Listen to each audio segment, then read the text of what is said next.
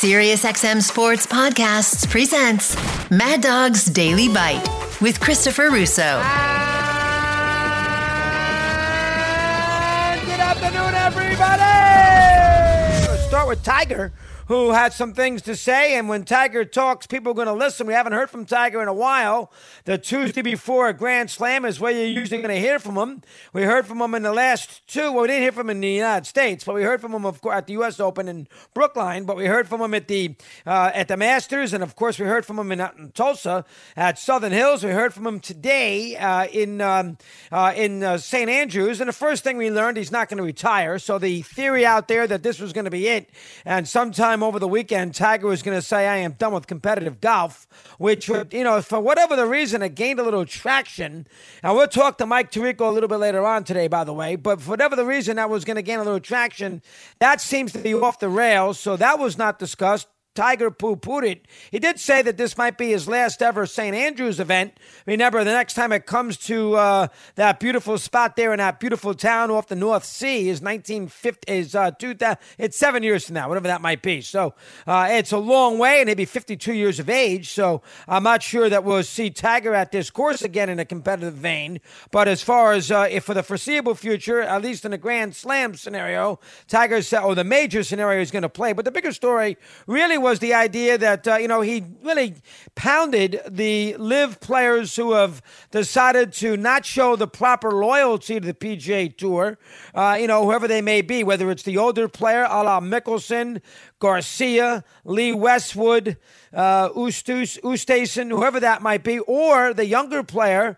And the way he said it, you got the idea it was more the older player because you are where you are today because of the PGA Tour and what they presented you with your opportunity, which made me think of Mickelson, but maybe not. Maybe it was more geared to DeChambeau and Patrick Reed and obviously Dustin Johnson, Brooks Koepka. Maybe it was more geared to them. But he obviously said that anybody who plays and joins up with the LIV Tour is showing incredible disloyalty to the tour that actually put them in a position to move and get $100 million, and they thought that was completely out of line. I mean, that was basically the headline out of Tiger today in Scotland. Listen, and when Tiger talks, people are going to listen. That's all there is to it. Headlines all over the place is Tiger Woods. And, Tiger is the barometer for a lot of golfers and in the world, both, the professional and the amateur one. And Tiger made a big deal about that, too, which we should address.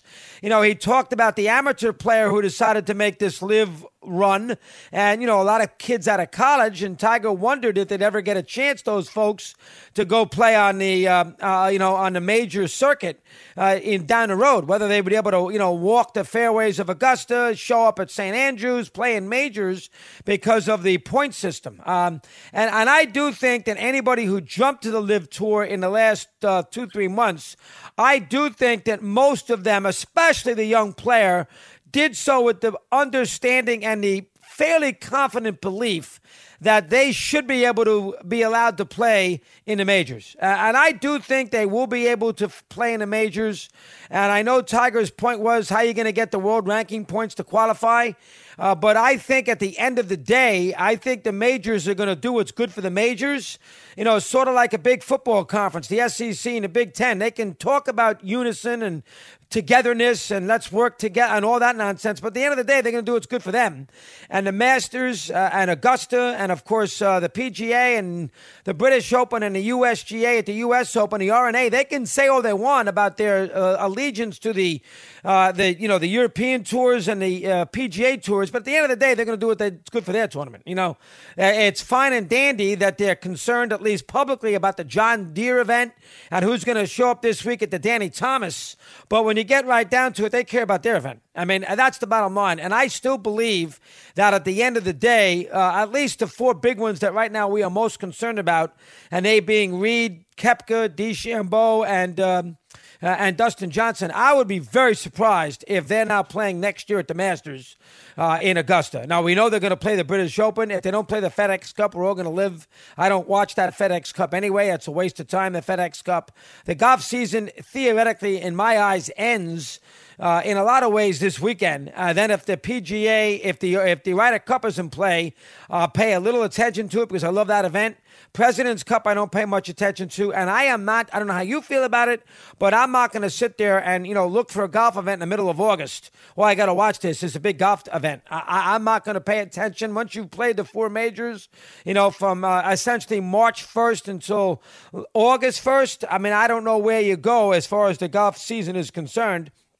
So I'm not going to get that worked up on these other tour events. And I do think the players who made the jump think that at the end of the day that they are going to be allowed to participate in the big tournaments in America that they want to participate in. Ryder Cup's a little different. That's 2 years from now, a year and a half from now.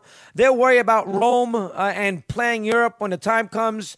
The PGA Tour, which runs the Ryder Cup, they would be cutting their nose to spite the face if they did that, because they're only hurting their own team, because obviously not having DeChambeau, Patrick Reed, and Dustin Johnson on it, and Koepka is stupid. You want to win, don't you? Well, if you want to win, you got to hold your nose and let those 4 guys play, because those 4 guys are very good Ryder Cup players, and you got to let them play. Forget Mickelson. But those 4 have to play.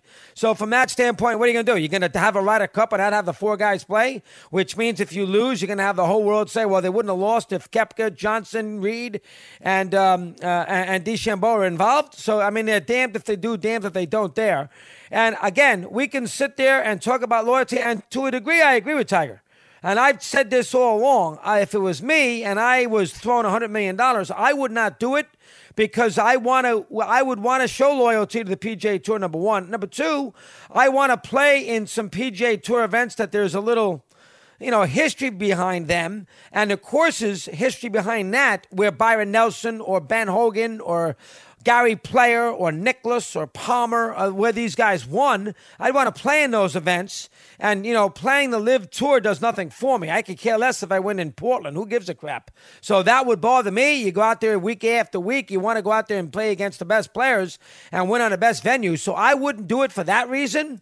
But again, I've been on record, who cares what I say? But I've said here for about a month that I think it's incredibly hypocritical to go out there, if you're anybody in sport, go out there and kill the player for running for the money. I find that incredibly hypocritical when you look at some of the involvement that U.S. sports have with these awful places, China amongst them. Olympics is another, where they're in bed with them. Russia, the IOC, and, obviously basketball in China. And, they take the dirty money there too. So the money to me is not the issue, and getting $100 million.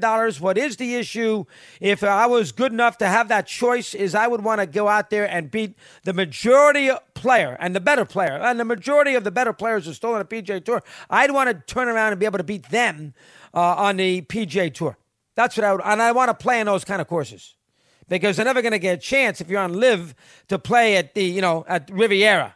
You're never going to get a chance to go play. You can play Doral in Miami, but you're never going to get a chance to play, some of the great spots in American. You're not going to get a chance. You're not playing Torrey Pines. You're not playing Pebble Beach. You're not going to sit there and go play Honda, if you consider that a nice track, or Bay Hill, or Wells Fargo, or the Memorial. You're not playing that. Muirfield. You're not playing those courses. It's over. That's what would bother me. I do think at the end of the day that you obviously are going to have an opportunity. If you're an amateur player who doesn't have the resume to attract the 4 majors, and you don't have the world golf ranking point, I think there will be some accommodation made down the road. I don't see how there can't be. There'll be some accommodation made down the road, because at the end of the day, the big tournaments want the best players playing in the tournaments.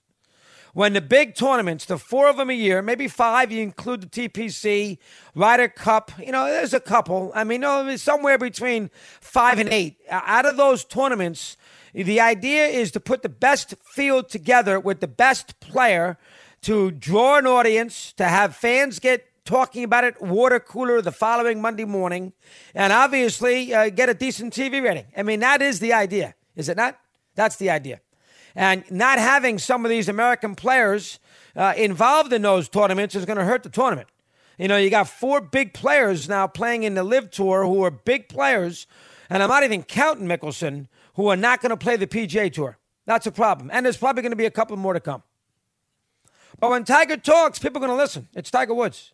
And he's earned every right to say anything he wants, because Tiger has floated the boat for everybody on that PGA Tour. He's made them all a fortune.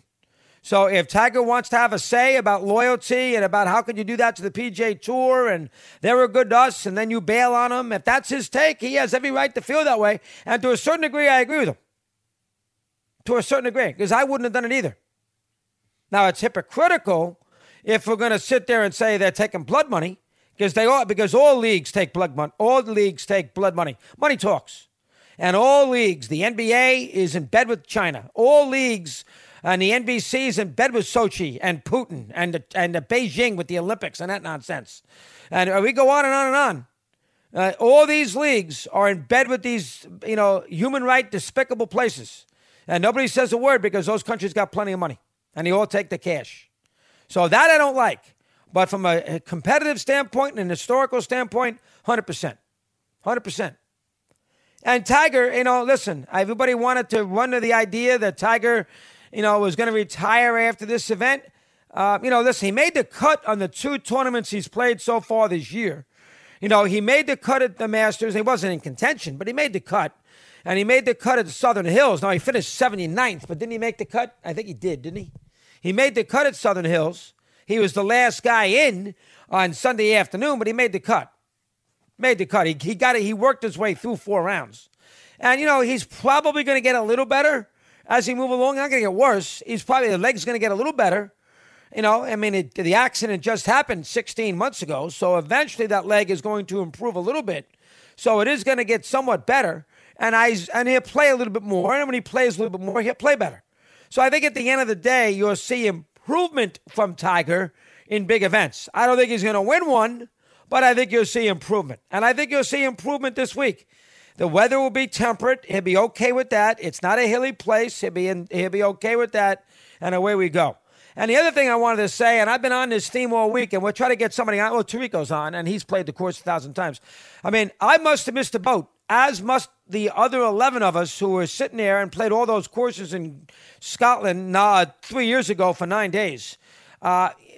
Still, and I know it's heresy if you knock it, but I know you have to play it, but you wonder if people think, even a professional player, I wonder if the St. Andrews itself gets overrated because it's the place where golf started. And because of that, it rises above to a level that, from a course standpoint, it doesn't deserve to be on. I wonder that. Because, quote unquote, the home of golf. And it is. They were playing golf there in the 1500s, for crying out loud. It is the home. It is the real first big place. Old Tom Morris.